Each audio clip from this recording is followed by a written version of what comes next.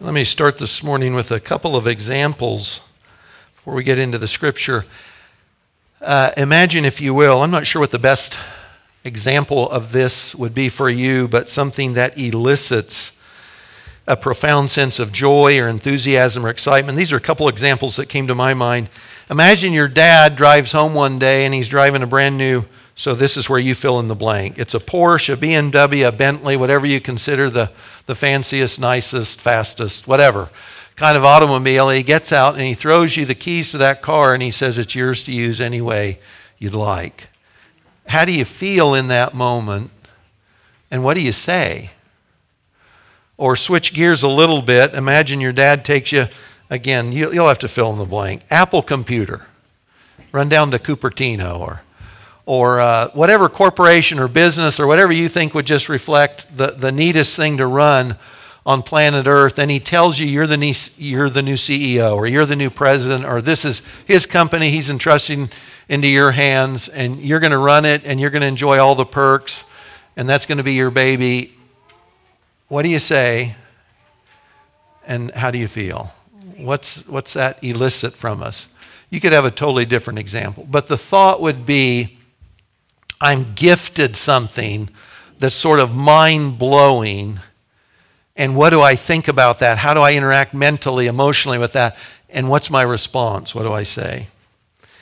God has done more and better than any lesser examples in creating a world of immense beauty, glory, possibilities, and He's turned over the keys of that world to us. He's made us president of His corporation. He's given us the keys to His kingdom. He's told us to oversee His world, enjoy its perks, and give Him the glory through it all. We're going to be in Psalm 8 this morning. You can turn there on your app or in your Bible now if you would like. The best of songs, and this is true generally, this is true in life, this is true in the book of Psalms, this is true in the responses you and I give to other people, sort of the words of our heart that flow unbidden, if you will, that we don't even think about. Just that response to generosity, to grace, whatever it would be, flows out of the heart. In Psalm 8, David's heart overflows in praise to God for two things. One is just the beauty of the creation. So we'll see, he's going to talk about the night sky. He looks up, he sees God's glory in the night sky. So he praises God for the glory of God revealed in creation.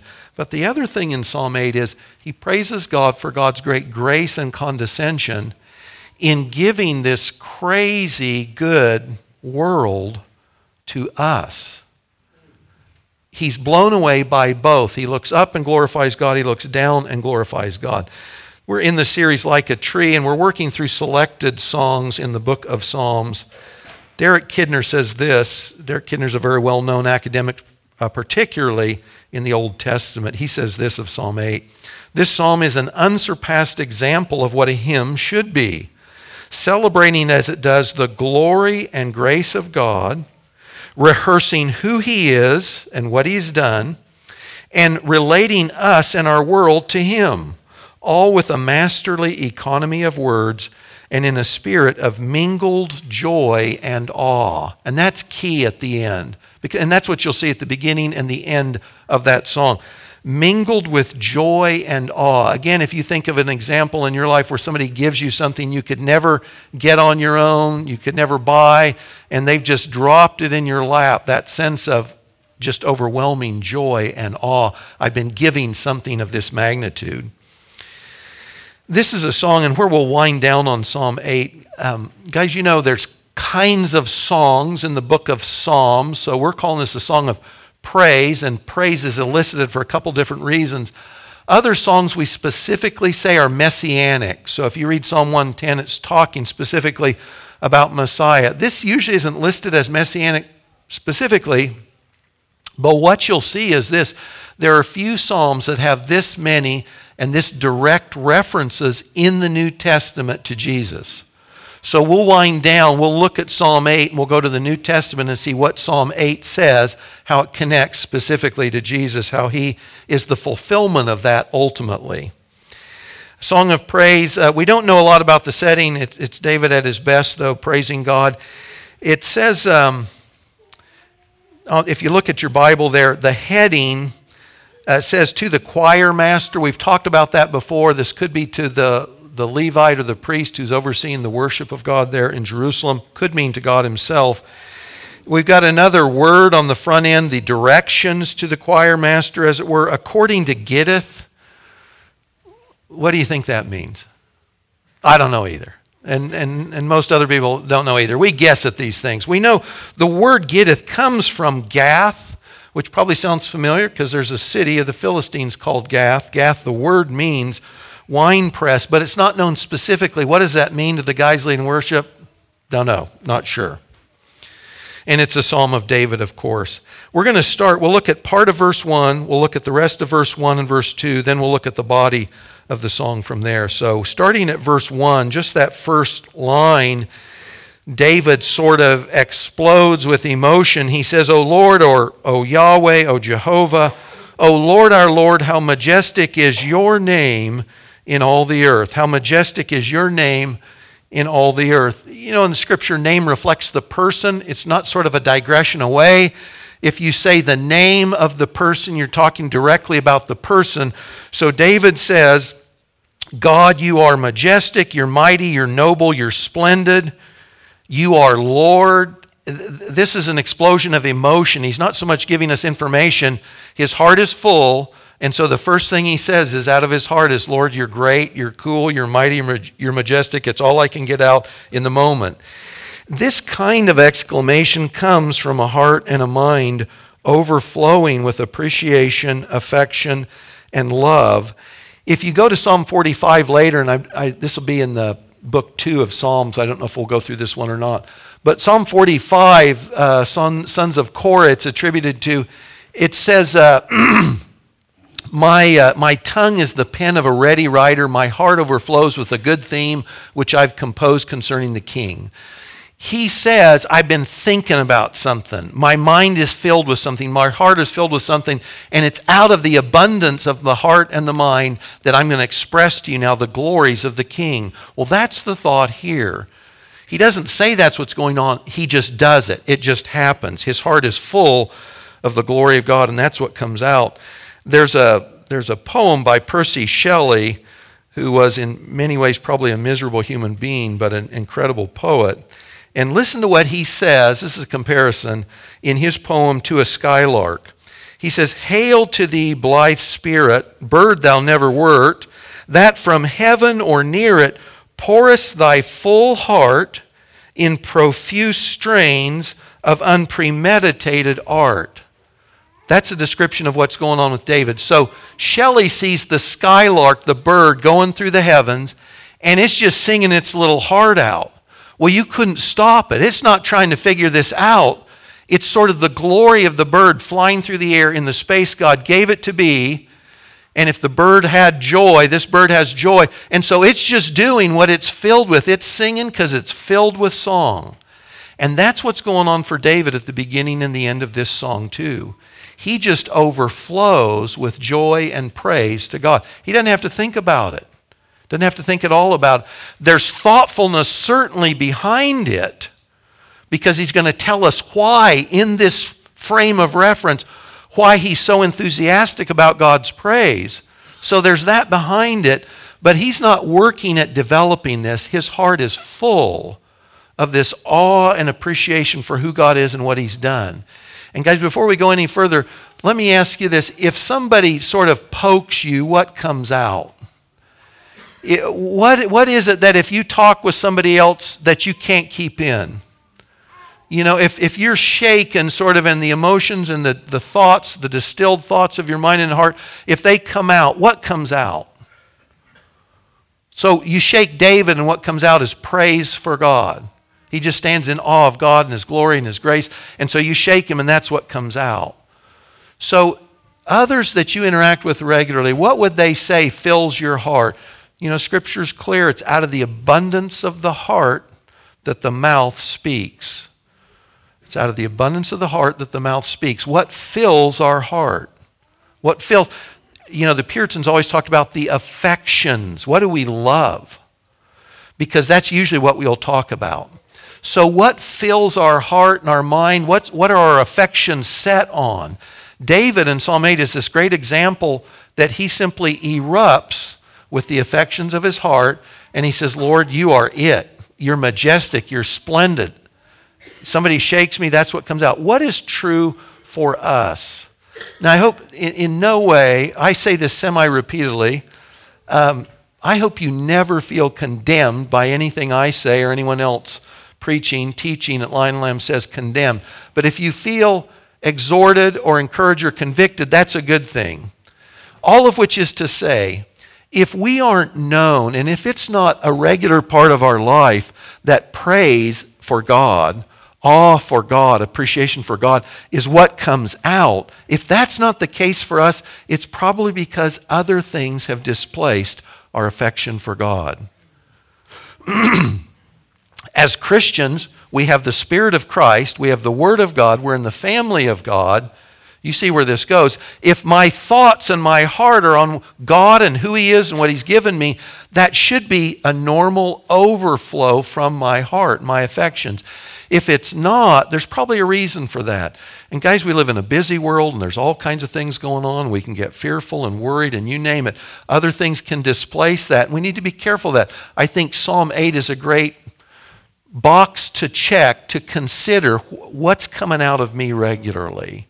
So for David, it's praise. And if that's not true for us, thanksgiving, awe, glory, praise related to God, if that's not the case, it's good to sit down and just ask ourselves the question, what is it that I love to talk about? Have you seen the bumper stickers, ask me about my grandchildren?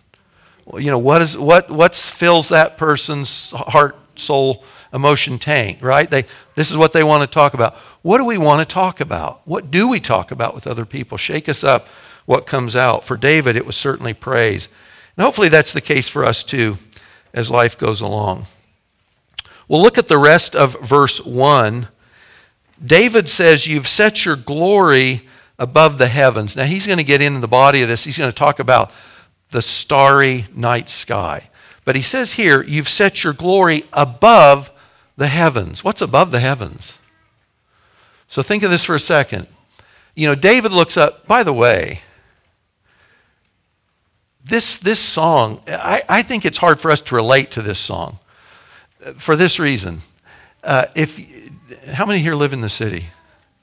Yeah, most of us. When you go out and look up at the night sky, what do you see?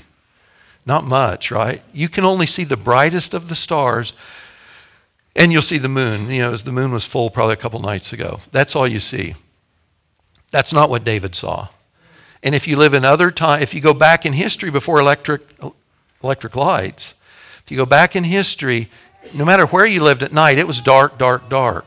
And when you look up at the night sky in very dark places, you see the bejeweled glory of God in ways you simply can't see anymore. We've traded electric lights for God's glory in the night sky. It's a lousy trade.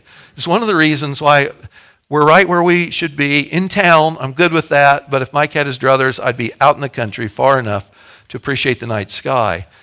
You know, in the summer, Cygnus is one of the dominant constellations. And if you look up in a dark place, anywhere on the earth, northern hemisphere at least, and you see Cygnus in the summer, Cygnus is flying in the Milky Way. It looks like a river of stars. It's fuzzy going through, northeast, I think, to southwest. You can't see that now. When David looked up, he saw the glory of God in the night sky. And so we think of the night sky, okay, so go up, how far can we go? So, you know, Hubble, we can look out how many light years? And now the James Webb, I think, new telescope, you guys see, it's up there, it's 1 million miles away, it's going to orbit the sun, and we're going to look at infrared stuff from who knows how long ago, how far away. David looks at the night sky and he says, your glory is above the heavens. Well, how high are the heavens? You know what David's saying? David's saying the cosmos is not big enough to contain your glory.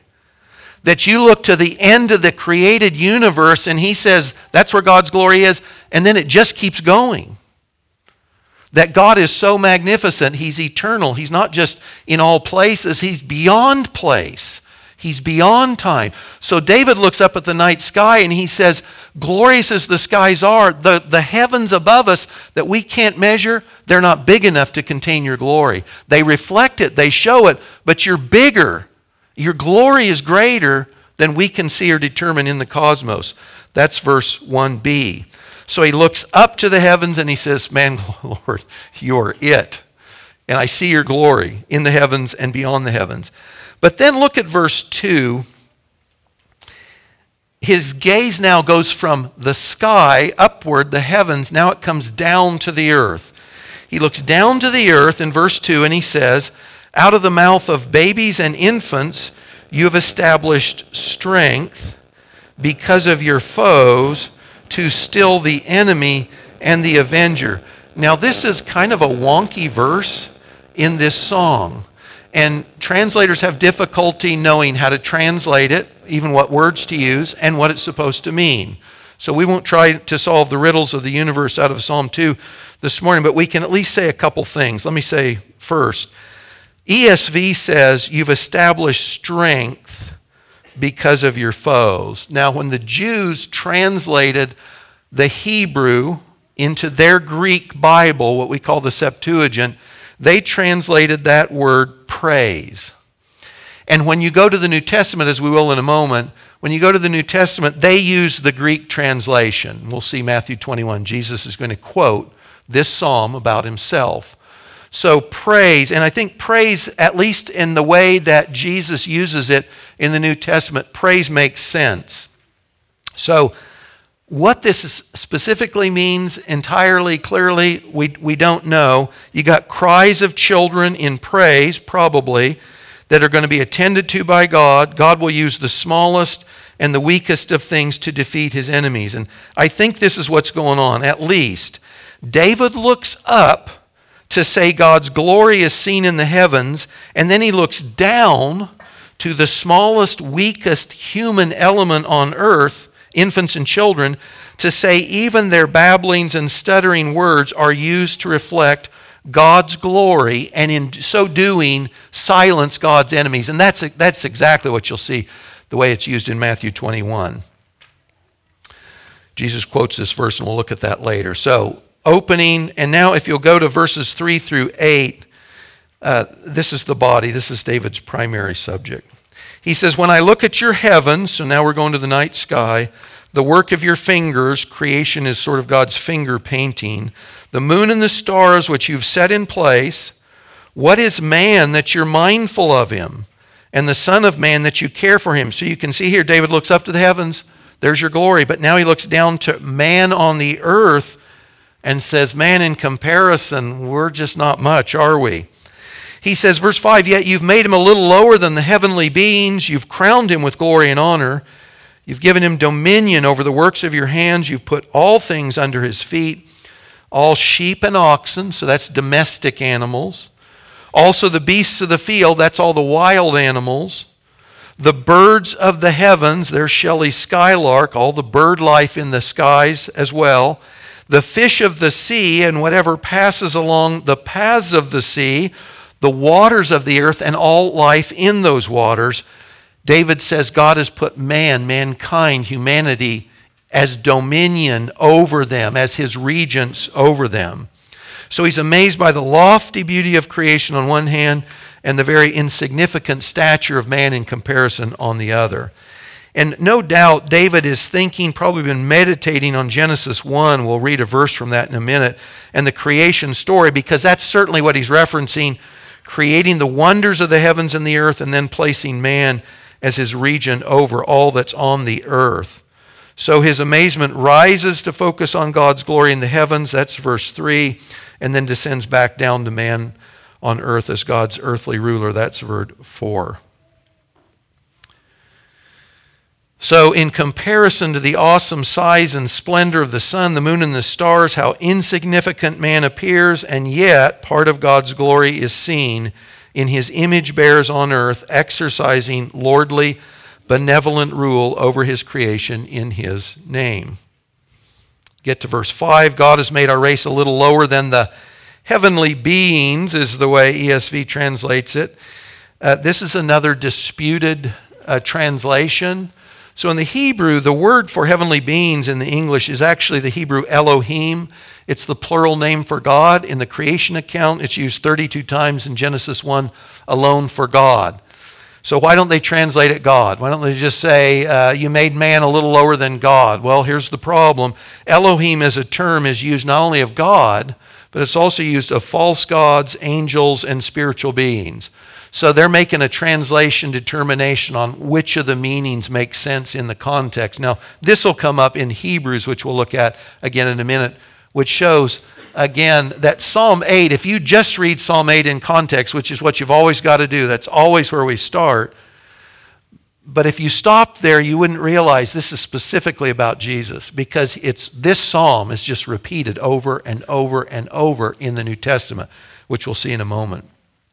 So, whether this verse means mankind has been created lower than God, everything created is lower than God, or the angels, and angels is what will be quoted in Hebrews, the distinction is that he's not part of the heavenly realm, but of the earthly. And that's not an insult, because he's the pinnacle of God's created universe, of the cosmos. Mankind is the pinnacle of that creation. Verse 5 says, man has been crowned with glory and honor, crowned like a king with glory and honor by God's doing. And then verse 6, he's been given rulership over the rest of God's creation. This is crazy stuff. What was God thinking when he gave you or me the keys to his kingdom, to his cause? What was he thinking? He had a good plan for that, right? And that plan will ultimately be fulfilled in Christ, which we'll look at also. I want to say a couple points of application on this. COVID aside, Ukraine aside, so take some of the current hot plate issues off the table for just a minute. Creation care, have you guys heard this term? Creation care is the Christian or Christianized term for environmentalism. And this has been coming up in spades in the last couple of decades at least. And creation care is something Christians have been writing about, related from Psalm 8. What does our rule and our dominion over this earth physically, what does that look like? And how good a job are we doing, or have we done? Or what should we do that we aren't doing? Creation care. Now, at that level, to hold up Scripture and say, how are we doing to Psalm 8 is a good question. However, there's a lot that's coming out. The church often, maybe more often than not, follows the world. That's the way this works. So if you look at much of what's been written and is being written about creation care, think of our dominion over the earth, is really no more than the philosophy that the atheistic environmentalists have been putting forth. So on one hand, if you say pagans pointed out to Christians the lousy way we've been overseeing God's creation, if we needed to hear that, that would be worth hearing. We should repent and move on and do a better job.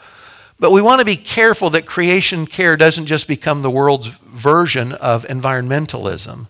Because for most of the environmentalists, their worldview does not see God at the head of creation and giving mankind dominion over it. Most of what comes out of the world in environmentalism is some form of polytheism, paganism, Mother Earth. Man is not the pinnacle of creation. Man's just one of the bugs that crawls on it. And the earth would be better if we got rid of a bunch of human bugs so the earth could be healthier. So we want to be careful as we read even Christians on this notion of creation care in Psalm 8 and dominion and rule, that we're keeping our mind in the way God meant for this to be. The earth isn't here. The earth is here for our benefit. You remember Jesus says Sabbath was made for man, not man for the Sabbath. The earth was made for us. The earth is not preeminent. Mankind on earth is preeminent. This earth will not survive as it is. You and I will, in glorified ways, in a new heaven and new earth that has some kind of continuity with this one, just like your physical body will have continuity in the new heavens and new earth in your perfected state, but it won't be as it is. So as we're reading even Christians on this notion, we need to be careful. The point David makes isn't to make man standing something insignificant, but to magnify God's grace in giving this creature God's authority to rule in his stead over God's glorious creation. That's Genesis 1:26. God said, "Let us make man in our image, after our likeness. Let them have dominion." And you can see David's gears turning from this verse over the fish of the sea, over the birds of the heavens, over the livestock, over all the earth, and over every creeping thing that creeps on the earth. So man is the last creative act of God because he is the pinnacle of creation. He's the primary end to which all of creation was aimed. The earth is his home. We're made for the earth, but the earth is not superior to us. It's where the place God has put us to interact with him. So let me ask you, how do you guys, just objectively, broadly, how do you think humankind, mankind broadly, has done as ruler and dominion over the earth? How do you think we've done? You know, it's noble things to do things like farming and ranching and fishing and growing crops and building structures, discovering the uses God has built into creation. Think about Adam and Eve. When they were kicked out of the garden, guys, they're two naked people on the earth, right? They got nothing. And look at where we're at today. You got satellites in space, you've got computers, you've got crazy good foods, you've got all the potential that you see on the earth. It was there from the beginning because God put it there. And so all the ways in which man discovers, Scripture talks about it's the glory, I'll forget this from Proverbs, it's the glory of God maybe to hide it and the glory of kings to find out what God has done. Something along that line. So mankind given dominion, you discover all this stuff God built into the world for us to use and enjoy, all of which is great. But also, how have we done with that? So here's just some big thoughts I had. In many ways, I think our efforts have been rubbish. Literally and otherwise. So pollution of land, water, and air. Now some of this is unintentional, right? We do things and we don't realize the consequences that are going to come sometimes. But some of it is because we've been intentional about certain things and we didn't care about keeping things clean. The extinction of animal species created by God. When God finished creation with all the animal life forms on the earth, he said it's good, it's very good. You know, in the flood, God basically drowns out, where are the dinosaurs? We know they were here. We've got their fossils. But the earth's different after the flood, isn't it? The atmosphere is different. People don't live as long. Some animals, they just don't survive well after the flood. And we say, well, that's on God. But the animal forms that were here, those were here by God. They're very good. And humanity can't afford to simply disregard the impact we have on other critters God put on the earth that we're meant to benevolently rule over. There's all kinds of examples of this, guys. And we don't sacrifice animals for humans. Am I saying? We don't sacrifice humans. Sorry, switch it. Reverse that. This is a Willy Wonka moment. Stop, reverse. We don't sacrifice humanity for animals. Humanity are the ones that rule over the animals. We don't get that backwards. But it's only appropriate that as housing developments go out, guys, the Alaskan pipeline, they realized caribou come through here. Can they get through? The pipeline's elevated in these areas for the caribou herds to go through. That's appropriate because you'll wipe out species. We have wiped out species. That's not good. I don't think that's good care. That's not good dominion. That's not good rule. There may be some unintended consequences we can't reverse, but mankind, humans, should be aware of the impact we have on the world around us as we expand, as we build, as we put roadways in, etc. The destruction of God's other earthly image bearers in wars, abortions, and murders, this is not good care, not only of the earth, but of fellow image bearers. On the other side of that, the elevation of the creation to the status of creator, or we worship the the creature. Think of Romans 1. That's the flip side of this. So we get this wrong in all kinds of ways. And one of the reasons, and it's only one, and it's mentioned very briefly, so I don't want to make too much of it, but it's there. One of the reasons for God's judgment in the coming tribulation period is mankind's abuse of his authority over creation. This is Revelation 11, 16 through 18. The 24 elders in heaven are speaking, and they say in part this: "We give thanks to you, Lord God Almighty. You've taken your great power and begun to reign." In his judgments on the earth, he's already begun to institute his kingdom reign during the tribulation. "The time has come for one, rewarding your servants, both small and great, and for destroying the destroyers of the earth." And in the Greek, that means destroying the destroyers of the earth. One of the reasons for God's judgment in the tribulation is the way mankind has abused dominion over the physical earth he's given us to see, to rule over. Also, one of the reasons for Jesus' coming millennial kingdom is to display what God had in mind when he put the first Adam in charge of his creation. Now, this is cheating a little bit. But when Jesus comes back and sets up his millennial reign, 1,000-year reign, some of the effects of the curse and the fall, they're mitigated or they're lessened. So Jesus will have an advantage we don't have today, okay? But given that, these are some of the descriptions that attend Jesus' benevolent rule as the Son of Man, as the key man on the earth when he's reigning here on the earth, even not the new heavens and new earth, this earth. Fresh water in abundance, Ezekiel 47. The desert becomes a place of flowers blooming. That's true in some places anyway, but this will be true dominantly so under Jesus, Isaiah 35. Animals at peace with each other, the lion and the lamb lie down together, Isaiah 11. There's nothing hurtful on the earth under Jesus' reign. He's careful about that, Isaiah 11. And then the knowledge of God covers the earth, Habakkuk 2, as the waters cover the sea. It'll be a very, very different life experience when Jesus rules the earth. So David looks up, sees God's glory, looks down, sees our insignificance, and yet God has given us dominion and rule over his created universe, and he praises God for that too, so much that he closes verse 9 on the same way he started.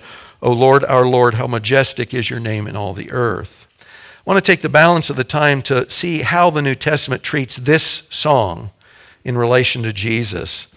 So he is clearly the ultimate theme and fulfillment of Psalm 8. Verse 1, the majesty of God's name. How majestic is your name. How majestic are you? Has now been replaced, if you will, with the person, work, and name of Jesus. We aren't usually praying today to Yahweh, though we can, but today we're approaching the Father in the name of the Son. So Yahweh, which means I am of the Old Testament. So when God introduces himself by his personal name to his covenant people, he says, I'm the eternally existent one. I'm the one, there is and there is no other. Great. How does he introduce himself today through the Son? Jesus means God saves. That's the new name that we approach God through. Jesus, Yeshua, Yesu. Listen to this from Philippians 2, 9 through 11. God has highly exalted him, Jesus, and bestowed on him the name that is above every name, that at the name of Jesus every knee should bow in heaven and on earth and under the earth, and every tongue confess that Jesus Christ is Lord, to the glory of God the Father.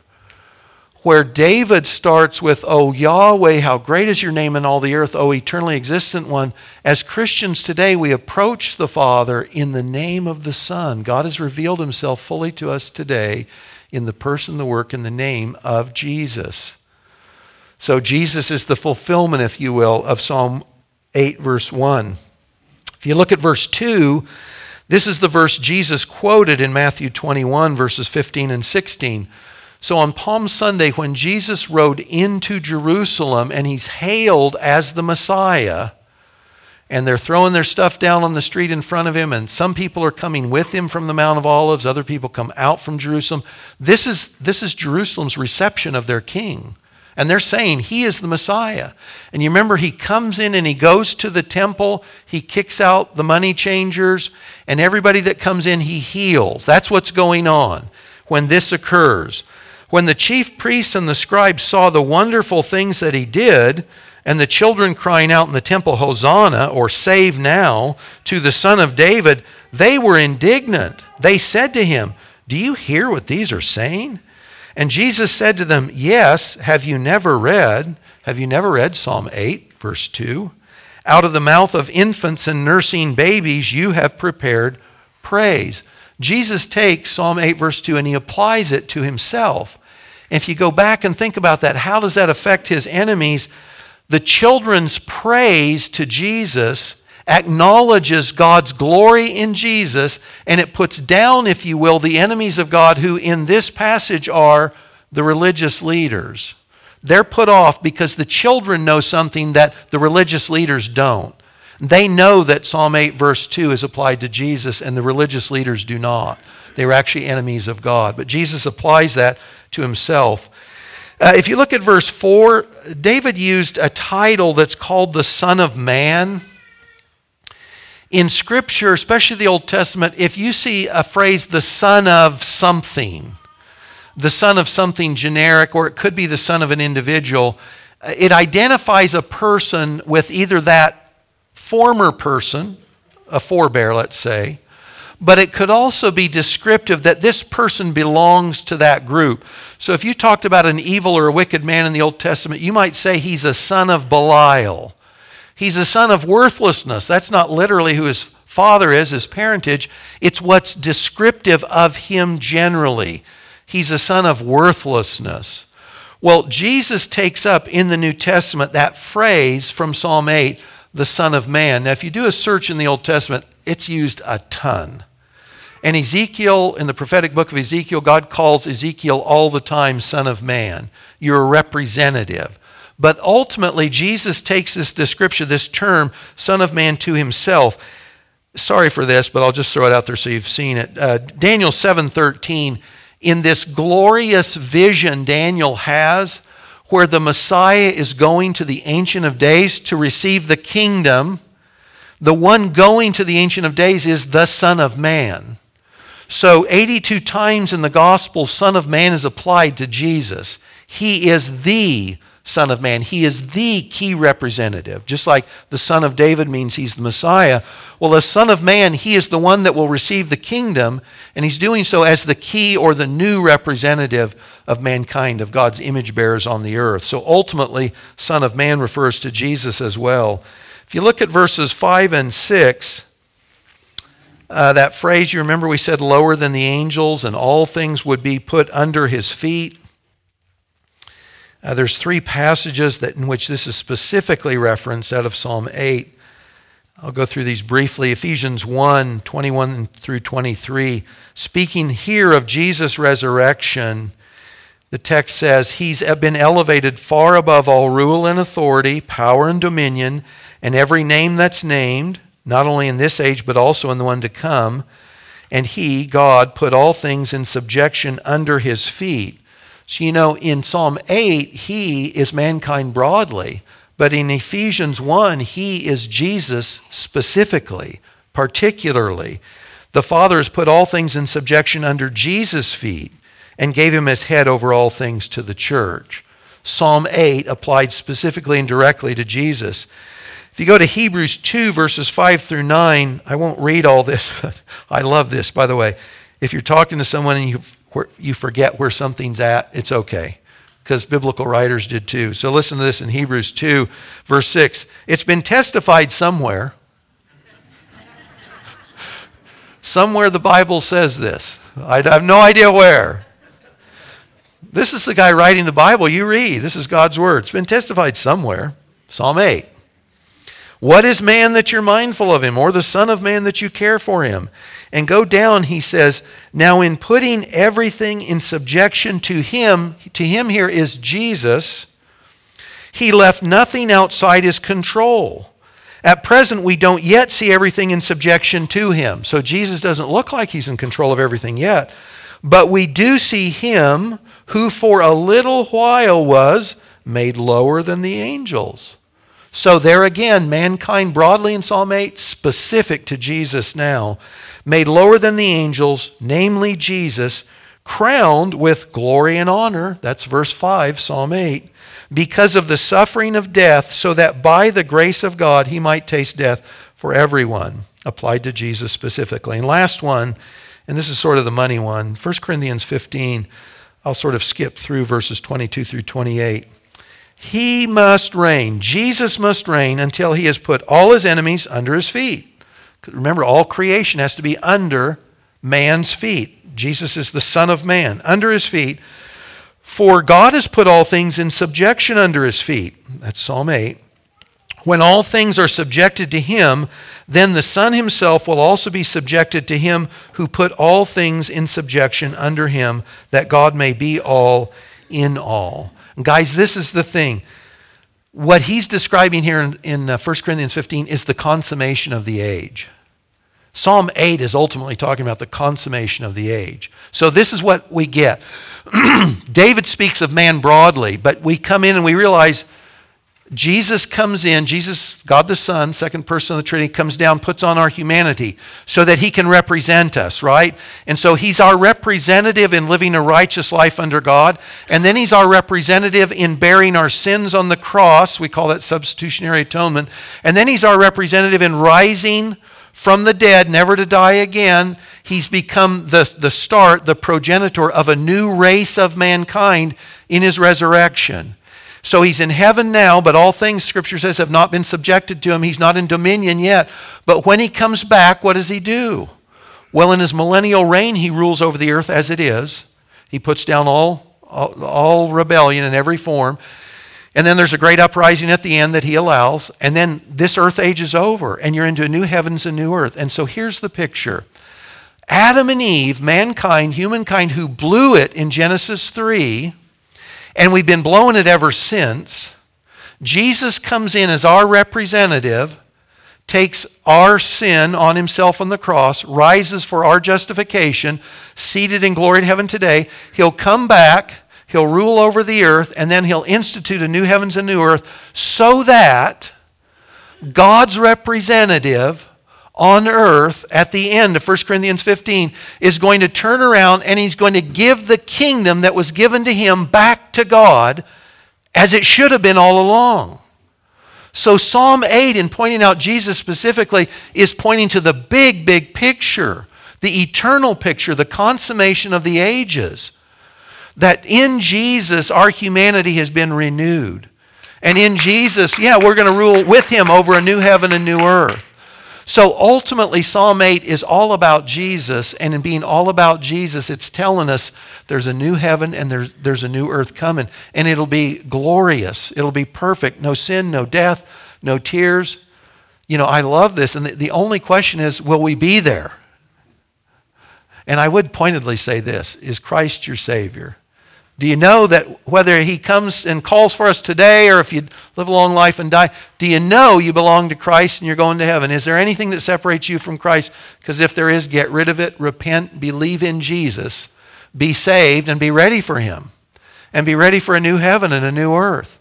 He's come down as one of us to redeem humanity. And when he does, it would be like Junior driving the car back home, and it's spotless and it's clean, and he gives the keys back to Dad and he says, it's been a great ride, thank you.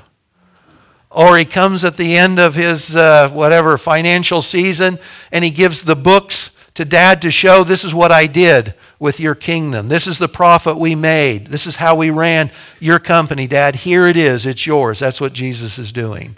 That's what we look forward to. So Psalm 8, we should stand in awe of God as we observe his glories, and I hope we do.